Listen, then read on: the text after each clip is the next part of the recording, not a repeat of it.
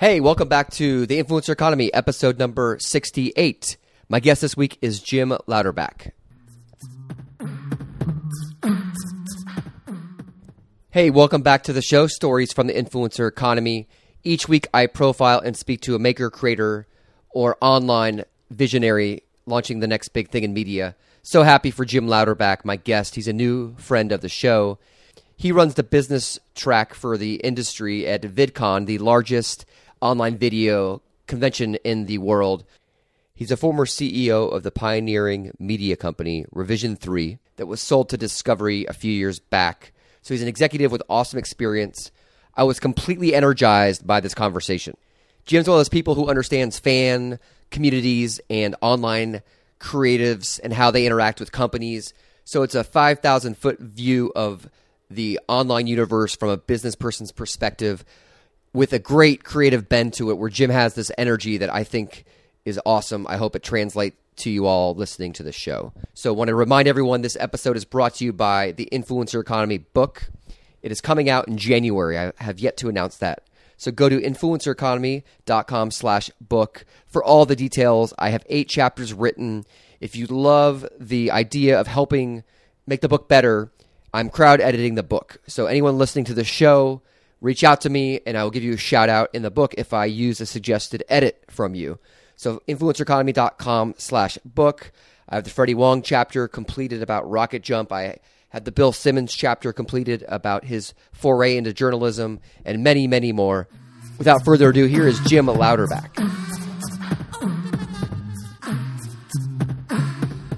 Jim, could you explain for the people who don't know what VidCon is, exactly what goes down at the Anaheim Convention Center every year? Sure. VidCon, people have called it Comic-Con for video nerds and video geeks. It really is a place where online video creators, some of the most famous creators out there from YouTube and now other places, Vine and Instagram video and Snapchat and Periscope, get together with their fans, their community. So that's kind of the core. It's a community event for fans of online video and online video stars. But as it's grown, it's added additional sort of tracks and audiences in the world around online video. What I think is cool about it, like you just hit on it, it has this fan element to it, where the fans of creators like the Vlogbrothers or Grace Helbig, Hannah Hart, they can go and interact with their favorite. They can get a selfie. That was the big thing I remember last year, was you get a selfie with your favorite YouTube creator. But then there's also the industry there as well, and it's unique in that sense that both of those worlds are combined. Yeah, it really is. It's the only place I know of where you can have fans show up, and there are, 15,000 fans last year who get to listen to their favorite creators talk, who get to get selfies or autographs, who get to be in the same place. And also, because online video is a very community-driven thing, it's not just being able to see, touch, and hear your favorite creators, but also the audience around it.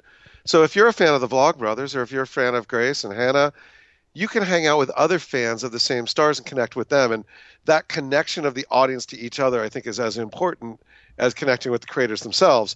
And then, as you said, all these additional elements that are built on top of it. It's the only place I know where you can go to an industry conference about anything and have all the fans of the conference there as well. It really brings home the power of what online video is building. And so when you talk about the different fans of people, like, what do you mean by they get to meet one another? Like the fans of Hannah that may be different than like Freddie Wong's fans. Well, I'll give you a perfect example from the early days of Revision 3. So Revision 3 was started in many ways around a podcast that ended up becoming an online video podcast called Dig Nation. And it was Kevin Rose and Alex Albrecht sat on a couch, drank beer, talked about the top stories on Dig each week. And we had a huge audience, hundreds of thousands of people that loved it. We would do live Dig Nations. And like we do a live one at Stubbs at South by Southwest every year in Austin. And, there was more than enough room for anybody who wanted to get in. It was just 3,000 people could get in. But we would still have people line up all day so that they could get in. And they did it so that they could hang out with each other. So the people in the line had such a good time meeting each other.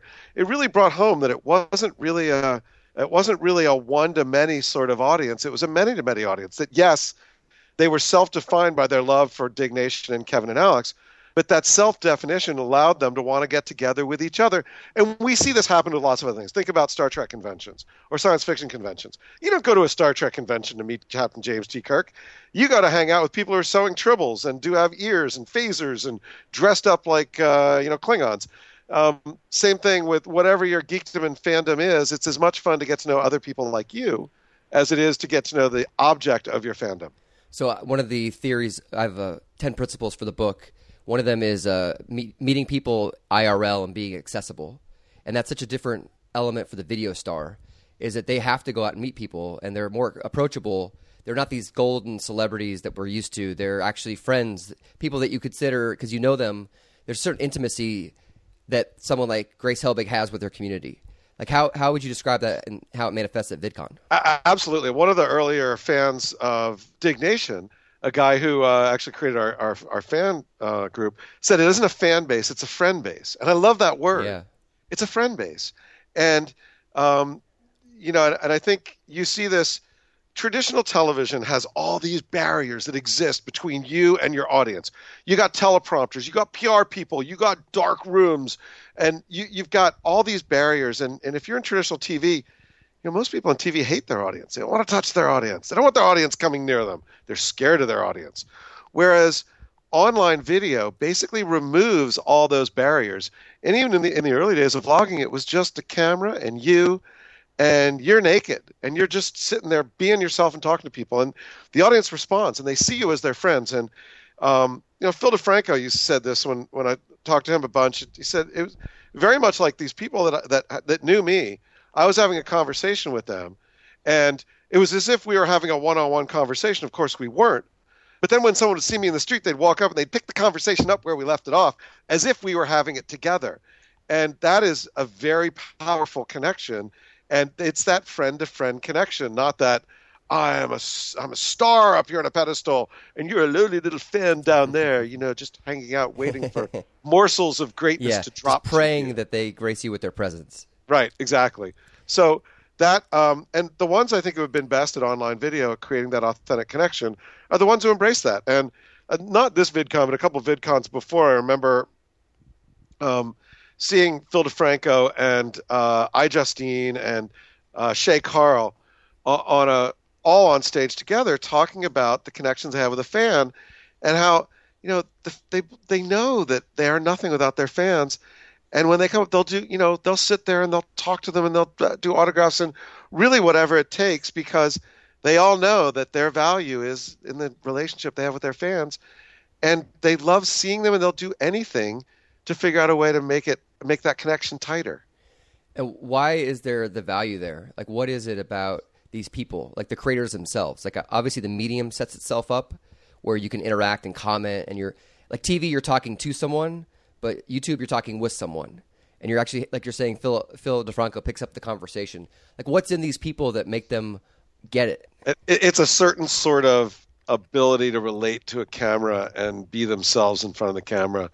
And it's just a different format of video. It's a format of video that allows you to, speak into a tiny little glass eye and do it in a way where you believe, and it comes through the camera, that you're actually having a conversation with someone right on the other side. Are you able to do that? Not as well as they do. Have you ever vlogged before? Yeah, I mean, I've done a bunch of stuff. I've done television shows. I've done vlogs. I've done YouTube shows. I've done a bunch of that stuff.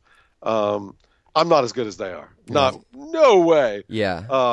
Otherwise I'd be doing it for a living, and but there's a rare talent that can do it, but the people who can do it are great, and they're real. And the beauty of the VidCon experience is how it's grown so much.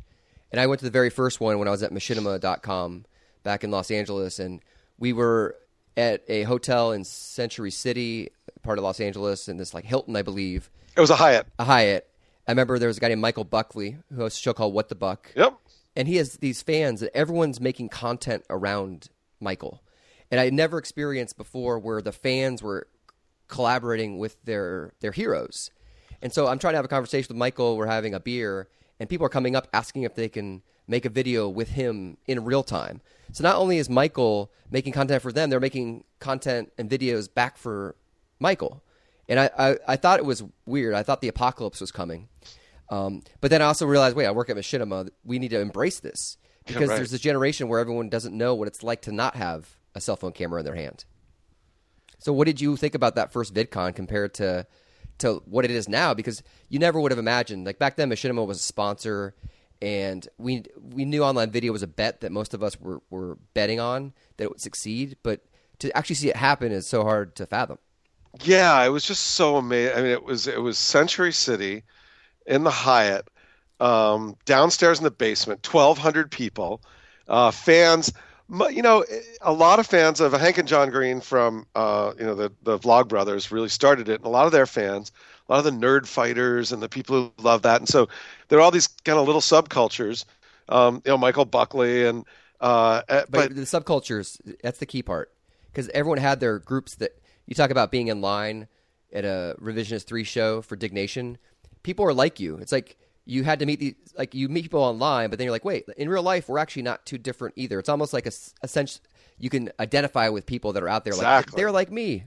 Exactly. And you have these communities that form around these stars or these online video personalities of people that are very similar. And I think that was one of the true powers of it is, you had all the Hank and John Green folks, the nerd fighters, and the people who like Dan Brown, and the people who like similar people to that. And then the more entertainment-focused people like Michael Buckley, and yet iJustine and Shay Carl, and all these people that had people just loving what they were doing and really spoke to them. And the ability to and the neat thing about VidCon is it was the collaborations that went on, not only between the fans and the stars, but also the stars and each other. So, iJustine doing something with Shay Carl. I don't know if that actually happened, but I'm sure it did. But that way that they worked together so that they cross-pollinated their fans. And the fans who showed up were like, well, I don't know who this, Mika Kitty is, but boy, I love her songs. She's great. So I'm going to listen to that. And so the fandoms actually grew up too. And the other aspect I thought was just hilarious. So it was over the weekend. This hotel is connected to the biggest talent agency in the world, CAA, across the street via an underground tunnel under the Avenue of the Stars. And I guarantee you that nobody in that building at CAA had any clue what was going on. No. I remember a couple people that I liked. One guy, Mike Vorhaus from Maggot, the president of Maggot Consulting, a big consulting company, works for traditional TV. I knew him because we've done some stuff together. I was like, you have to come down here on a Saturday and have lunch with me. And he's like, why? And I said, I'll make it worth your while. He walked in and he was like, oh my freaking God. Had no idea what was going on, was so powerful, stuck around for the whole day. I finally got him on stage at VidCon this past year. But there's a love that people have for one another. That was at that point, I didn't realize it was that small with only 1,200 people. But there was like a feeling like I know you, or I know a friend of you, or I've seen you on videos before. Right. Like there was certain like mutual like feeling each other out. Like, wait a second, you're here, I'm here. There's something more powerful going on.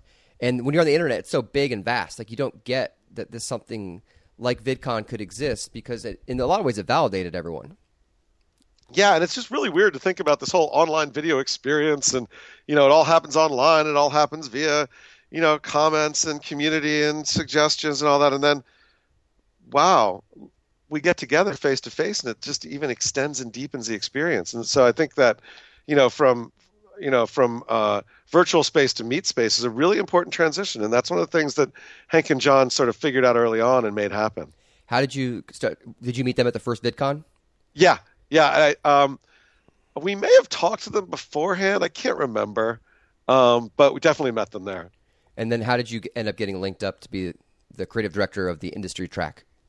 Well, gotten to know them there, helped them out with their with what they were doing. I think I spoke year 2, and then as they added in the industry track, they started doing an industry day beforehand. So that second year they did an industry day that was the day before, spoke there, and that was still at the Hyatt, yeah. And then the next year they moved to Anaheim, so years 3, 4, and 5, and we helped them with content. We definitely helped them. We sponsored as Revision 3 and then as Discovery, and so I got to know these guys, and I really liked them and what they were doing. So Revision 3, the online video company I was CEO of, and I sold to Discovery. I stayed at Discovery for 2.5 years, left about a year ago, and right after I left, I was going to take a little time off, but I called Hank and I was like, that industry track was okay, but might need a little bit of, if you need any help, let me know. I'm not doing anything. So he called me back a week or two later. It was like, hey, we're adding this new track. There'd only been industry track and community track. We're adding this new creator track in 2015, and we actually really need someone to go run our industry track. Do you want to do it? And I was like, yeah, sign me up. So no way. Yeah. So it's kind of right time, right place. And so you weren't necessarily planning on jumping into something right away?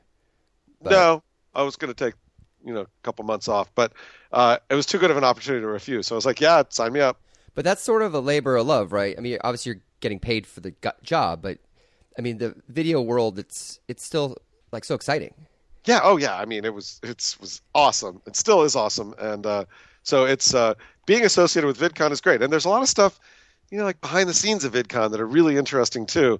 As it's grown, it's become a real big, it's a big event, 21,000 people. And you got, a lot of creators and you've got a lot of fans. And then I brought a whole bunch of CEOs and execs and just coordinating all of that. You're basically building a city of 21,000 people in 3 days and building it up and then tearing it down and making sure everybody is comfortable and well fed and enjoys themselves. And there's no, nothing happens. Nobody gets hurt.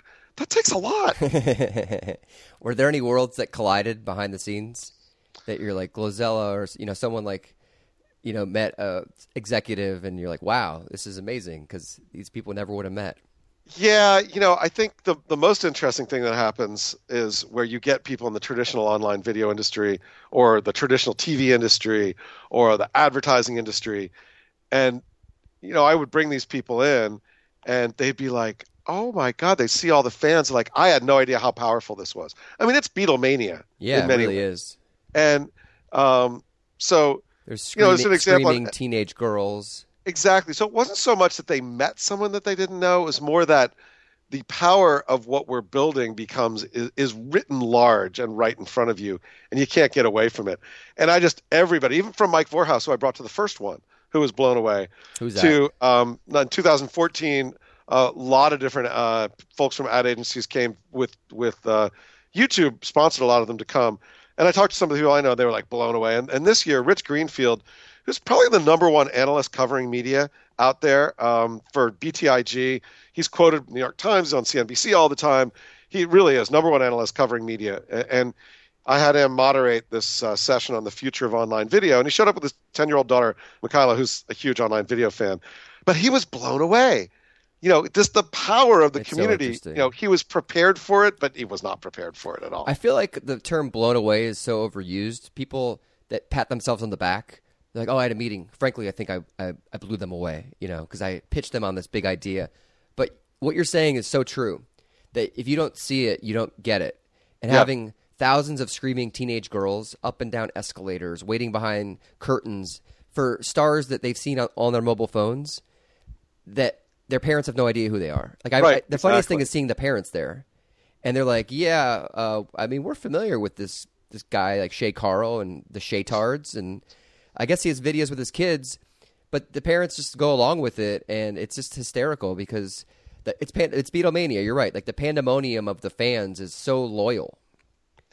Yeah, and just the connection that they have, and that the fact that these are their friends, but it's also something that they're just so overexcited to meet, and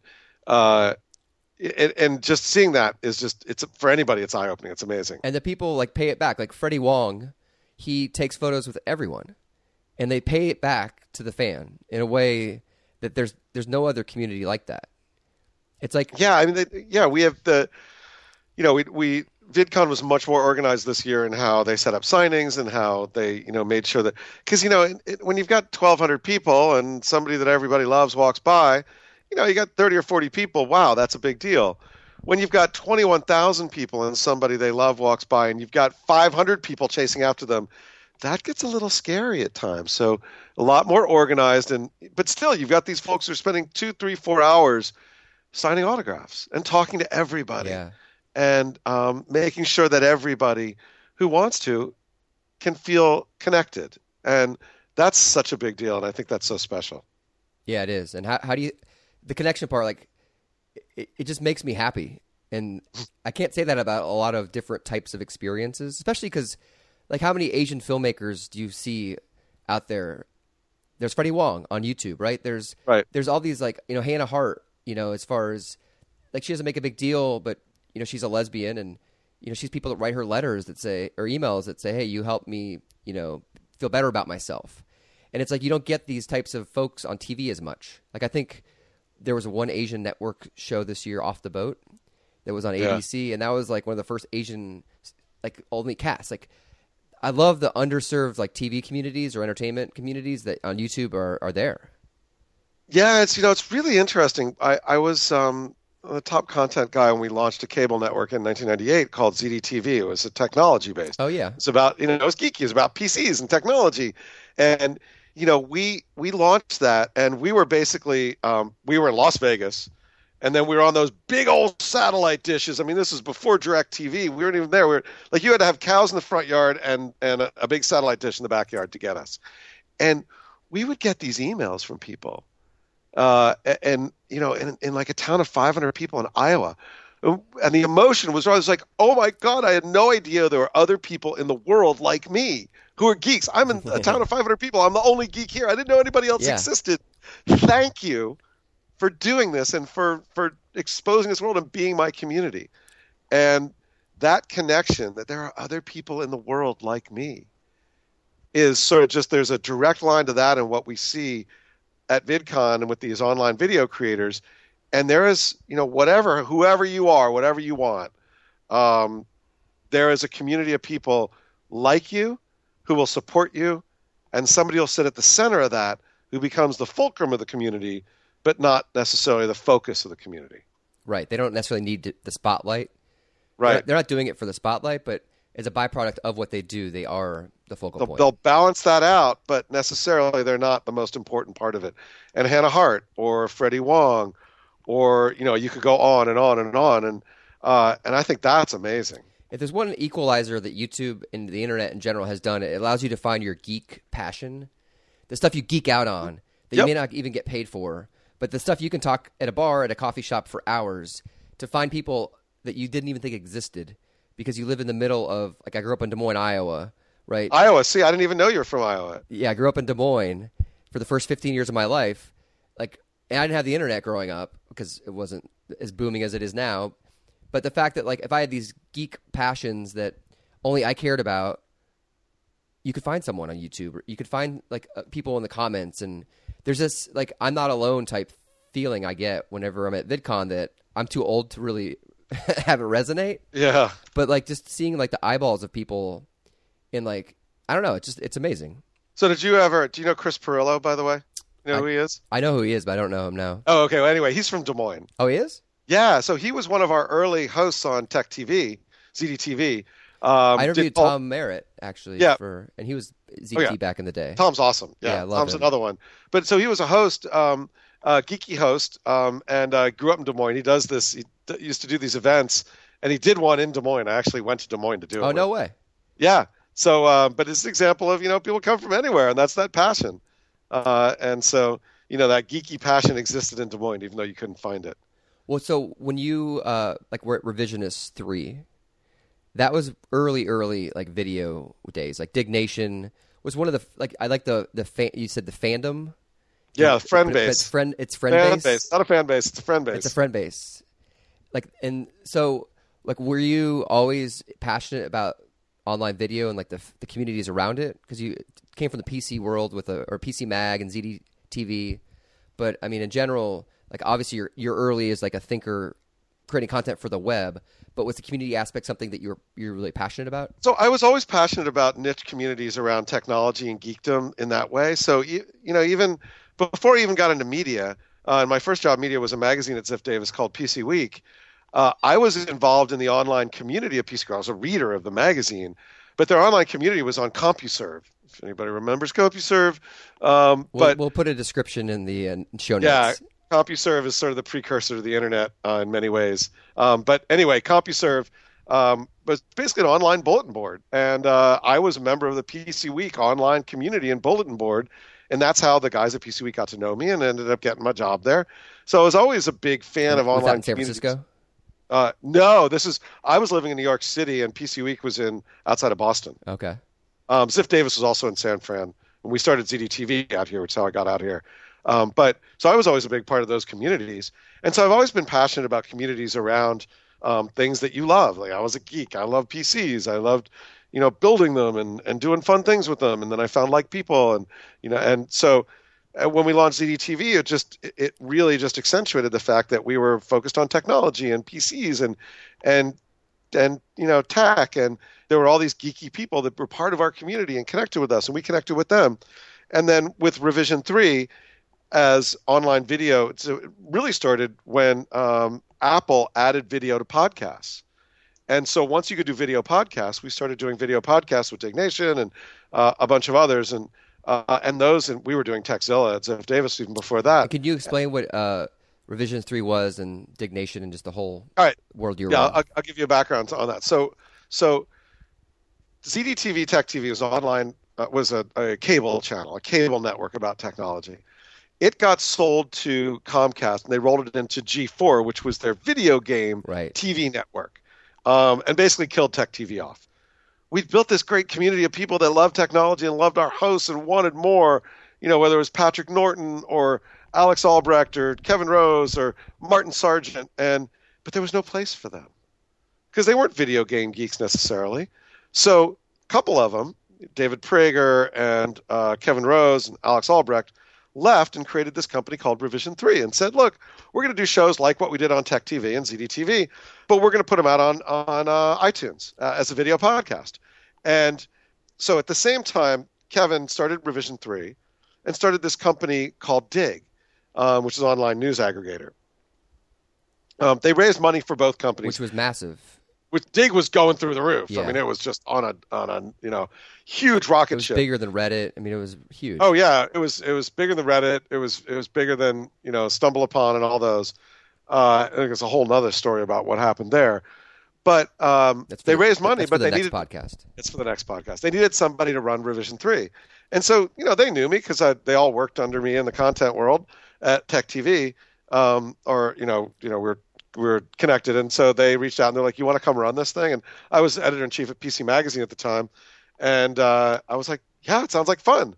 I'm passionate about video, passionate about what you guys are doing. Startup scene sounds like fun. It's in San Francisco where I live." So I went to go be CEO of Revision 3, and we started out doing these video podcasts and putting them on iTunes. And there were 30 or 40 different online video services out there at the time, including Rever and Blip and Break and all these ones that just ones we can't even remember. Yeah. So we were on all of them, including YouTube. We had a good deal on YouTube. And over time, YouTube became the winner, and we more and more started focusing on YouTube. And in the end, we ended up becoming more of a YouTube multi-channel network like Machinima and a bunch of others. And so that was kind of the history of Revision 3. And so then you guys built different shows around geek passions and geek interests and, PC, Apple type video debates. games, mobile phones, apps. We ended up moving into the science space, and we did even fandom around anime, and we even had a show about My Little Pony for a while. So we went out there. And you were the CEO. Yeah, and it got acquired by Discovery. Yeah, I sold it to Discovery in 2012. So what's your skill set then as CEO? Because you're tapped into these creative communities and worlds, but you're not necessarily making vlogs or hosting your own shows. Like, what makes you qualified? Because you sound like you've a great aptitude to understand the creative process, but also build a business off it. Yeah, look, I hosted shows at Tech TV, ZDTV. I was the host of a show called Fresh Gear for about 3 or 4 years. I did my own YouTube show for a while at Revision 3 that was kind of fun. Wasn't anything great, but it was fun. But I'm not the most creative person in the world, although I see fun stuff where I see it. But I think I definitely know how to build editorial products and know how to reach audiences and know how to build teams that do that. And then in the end, when a CEO, your job is hiring people, making sure you have enough money, and setting the strategic direction of the company. So I guess I was pretty good at that too, because we ended up, selling and everyone made a little money. How was the transition to Discovery? I was fine. I've worked at big media companies before. They were really, really happy to have us there, and they were a great acquirer. And so, it was a lot of fun for almost 3 years, well more than 2 years. But eventually, I got to the point where I was like, yeah, been there, done that. I'm going to go and take a little time off and do some other stuff, and jump back into video at some point. And then the VidCon thing happened, so happened more quickly than I thought, but it was fun. And so you're a CEO, by as background, you're an executive. Why are the Vlogbrothers, why are Hank and John Green like the right people, or why were they the right people to start VidCon? Well, I think in general they're visionaries, but I think Hank in particular, they're both extremely creative. I like Hank is in many ways the Steve Jobs of our online video world. It's just he doesn't want to own the world; he wants to change the world. And so you look at what he does and the businesses he builds, and how he works with communities. He wants to change the world and make the world a better place. But he has the brilliance and the vision and the insight and the clarity of focus. He could be Steve Jobs for online video if he wanted to. Just don't think he wants to. He wants to change the world, not own it. And so that's why he does more than that. Though that's what? I love that, and that's why I'm super psyched to be working with him and his team. But I also think that's why he was the right guy to build VidCon. Are you saying that he doesn't want to be Steve Jobs and that he doesn't need to have the attention or control everything? He'd rather give up control to do a lot of different things? There's a difference between building a huge company and owning the world, which is what Apple really was. It's like, how do we own? How do we dominate? How do we become this huge, the number one versus changing the world and wanting to do what's right for people and communities. And I think when you look at Hank, he wants to change the world. He wants to make the world a better place. He doesn't want to build, a huge enterprise that owns the world. So what's it like working with someone like that who thinks so Great. big? It's great. I mean, he's got, he's incredibly principled, which I love. Most events, you look at the speakers and people are on stage at events, and it's like the sponsors. It's like a pay for play at a lot of events, where if you sponsor, it's like, yeah, we'll put you on that panel, we'll put you here, we'll put you there. I wouldn't have worked in that environment. The thing that I love about what Hank did, as done with VidCon, is he's very much around, the content that you put on and the sponsors are completely separate. Now, where it makes sense, great. But just because you sponsored doesn't mean you get a speaking slot. And for me, that was like, that is absolutely the way to work it. And I love that. So that was awesome. And I think that's one of the reasons why VidCon's so great. I love that. I get invited to speak at different events, and the best ones are like they set you up and you're like, oh, this looks interesting. And then they send you the term sheet. It's like $2,500, you get a table, and $5,000, you get this keynote. And you're like, wait, what? Why am I paying to speak at this event? Who's attending? And so there's something about VidCon that has no agenda, or at least it started with no agenda. So how do you maintain that with the industry track? Well, I think you look at the vision that Hank has, which is very clearly, this is about the community and creators. This is the entire show. Hold on a minute. My dog's chewing on something. I have no idea what. Okay. Yeah, he's chewing on my control key. That's not good. What kind of dog do you have? Here, I'll show you. I have no idea how my control key got Oh, down my there. God. So this is the true power behind VidCon. This is the dog that made it happen. What's your dog's name? Winnie. Winnie. All right, Winnie. Off Winnie. you go. So anyway, by the way, I went to Choate. You went to NMH. You went to Choate? I got busted at Choate in the girls' room. Oh, wow. Well, yeah. It's all right. Yeah. Sorry I about have been that. to Choate. No, it's all right. It's fun. Choate was nice. Yeah, Choate's a cool school. It's a beautiful campus.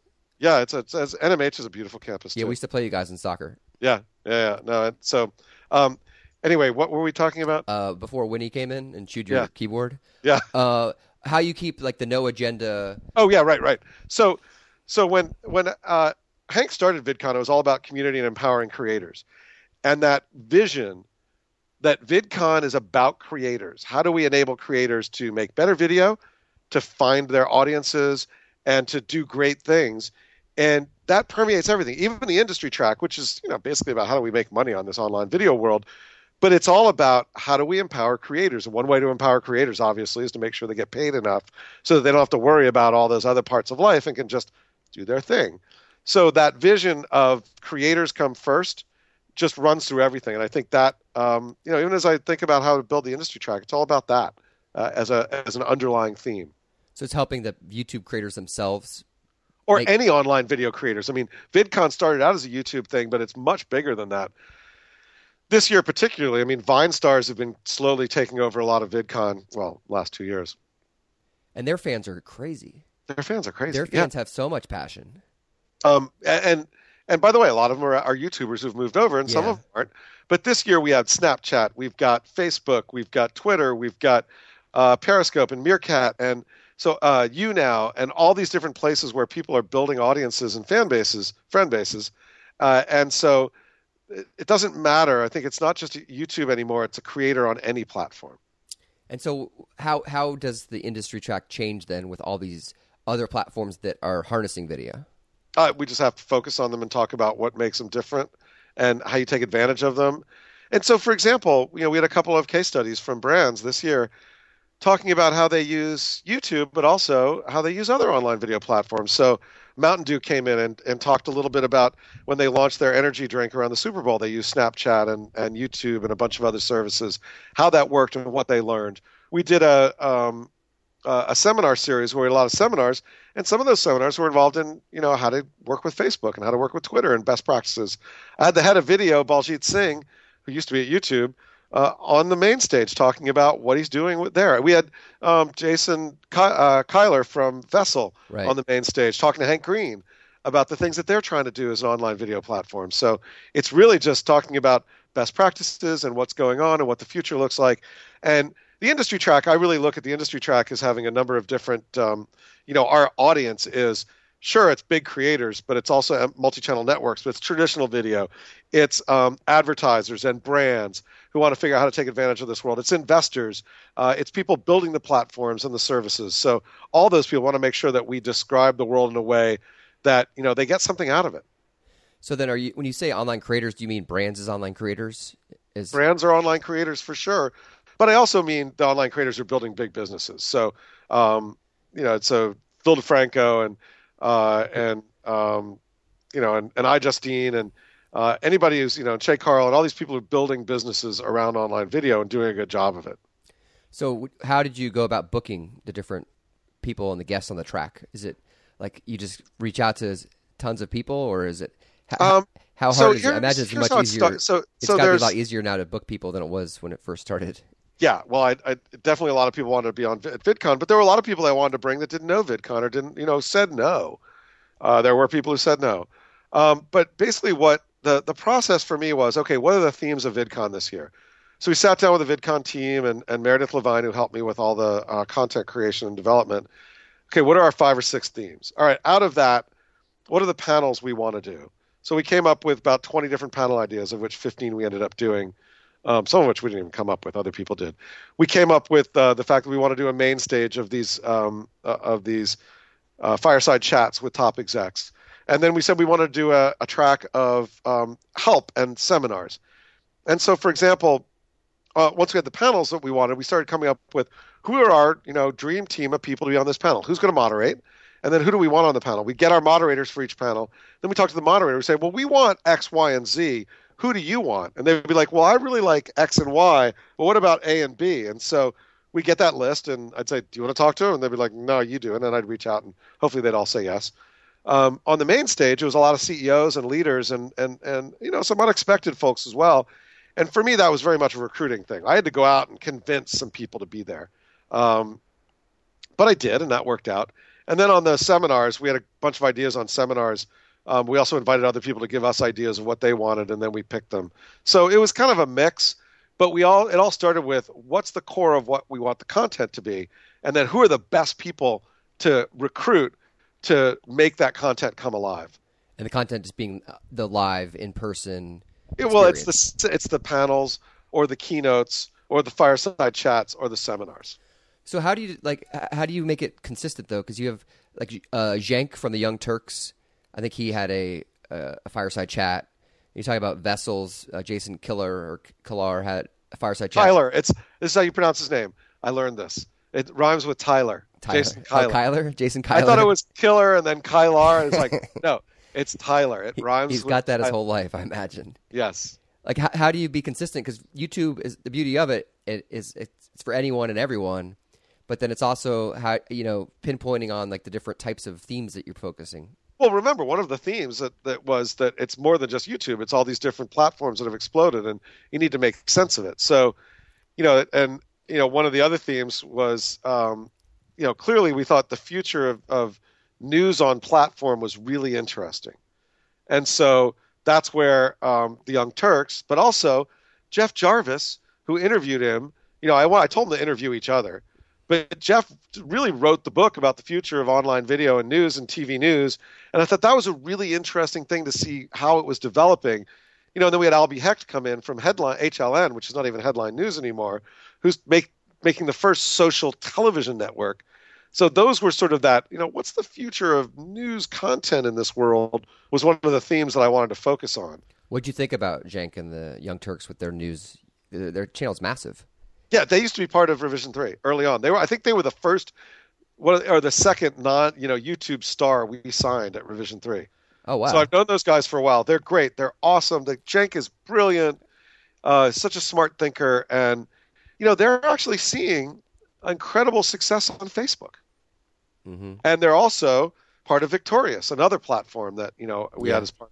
And so they're seeing good stuff there, too. So why do you think their work resonates with their videos?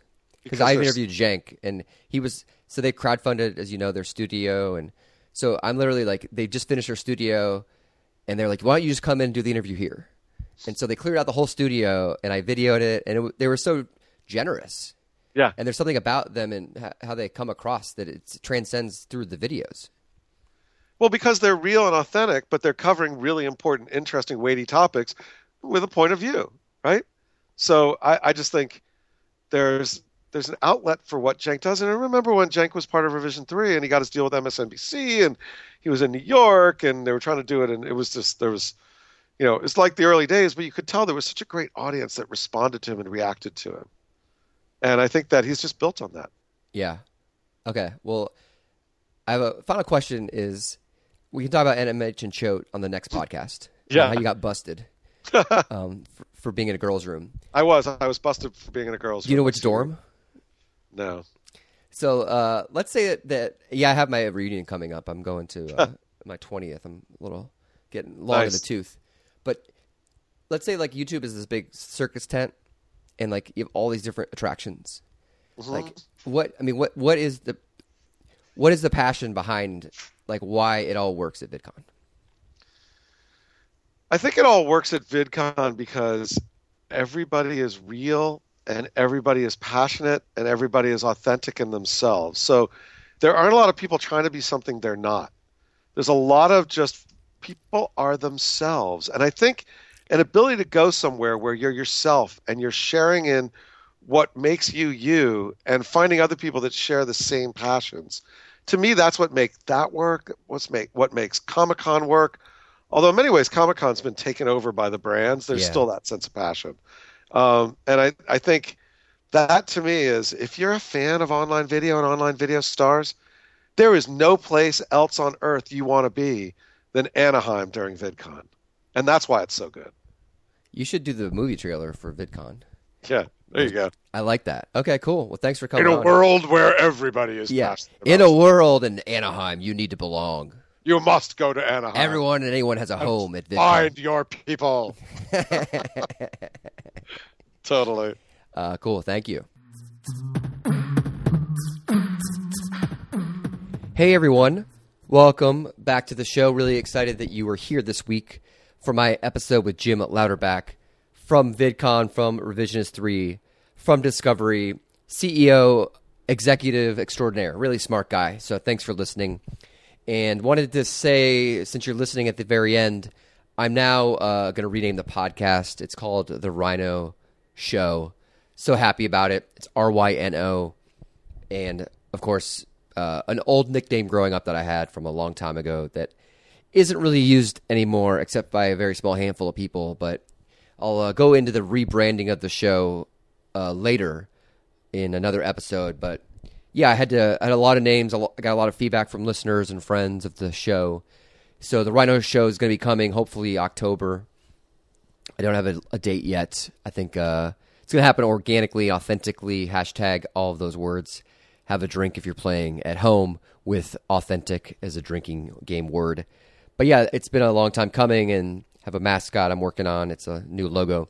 So anyway, these shows are great. And I think what I love about the podcast is it really fueled the book. So now the show I'm hoping and envisioning is going to be the Rhino Show, be broader, be less industry specific around influencers and the economy of that world. Because the catalyst of the book was the podcast, and the podcast, really helped catalyze the book in a way that I'm not sure the book would exist if it wasn't for the podcast. And I'm entirely not sure the podcast would exist if it wasn't for the book. So they are yin and yang with one another, and the influencer economy is going to go to be the book website, and the rhinoshow.com will be my new website for the show. So really proud about that. And I just feel like the questions will be different, but the content will be the same. It's going to be the same show, same feed. Nothing will change on iTunes. But I will have a new name and a new logo, and hopefully it will be a bit broader and not just focused on the influencer culture, and definitely not focused on influencer marketing, because that's not what I'm about. And I'm keeping it as a business show, which for me is important because I think there's a lot of bottom feeders in the podcast world for business shows. I think podcasts are amazing and life-changing for some, but there's a culture that permeates about you need wealth and you need $100,000 for success and you need 6 steps to master becoming a millionaire. And all these podcasts, they cultivate a culture of opportunity and I think a false sense of reality that not many of us are going to make $10 million over an internet business. And that's really what the hope is when people make these shows. So I'm not a fan of them. I work with them in this context, of course. But I'm more of a believer that you should try to act a certain way and think a certain way and focus on the principles that I love about the influencer economy, and then business will come. And that's how I've operated. I've paid my dues a lot through the years working for crazy startups and ones that are massively successful. And, I think I'm proud of my career, and I wouldn't have been able to take this leap into the influencer economy if I hadn't worked for 15 years and had a professional experience from startups to corporations to performing stand-up comedy. And I took a calculated risk because I had all that lined up. And I think that it's an exciting time for creators, but I want to create a show that gives people an opportunity to listen and learn and think differently about their own life and hopefully get principles and get ideas and get concepts that lead to money but aren't necessarily like, oh yeah, this is how you become a millionaire, because I don't want to Shark Tank my way to the top of the world. So anyway, that's my rant for the day. Hopefully you're still tuning in. But I saw Mark Maron over the weekend. I met him at the LA Podcast Festival. He's not on my podcast yet. I didn't ask him, actually. I don't want to pitch people. It doesn't work, especially like at a conference or festival like the LA Podcast Festival, where I met him. I talked to him, told him about the book, told him he's in the book with Bill Simmons and the Vlog Brothers. He'd never heard of the Vlog Brothers or Hank and John Green, and I'm not sure what he thought about VidCon with them as well. So got the idea out there. He's excited to read it. So he said, talked to Brendan already, his producer. So I'm psyched about the WTF chapter. If anyone wants to help credit at the book, email me, Ryan@influencereconomy.com, as always. We'll give you a shout out in the book if you help me with a chapter and make a suggestion that I use. So without further ado, Julia is almost 2. She's about 21 months, saying a lot more words, and going to have a birthday party for her soon, hopefully keeping it low-key since parties can get out of control. Without further ado, heading over to Duke Zebert's for some chicken in the pot.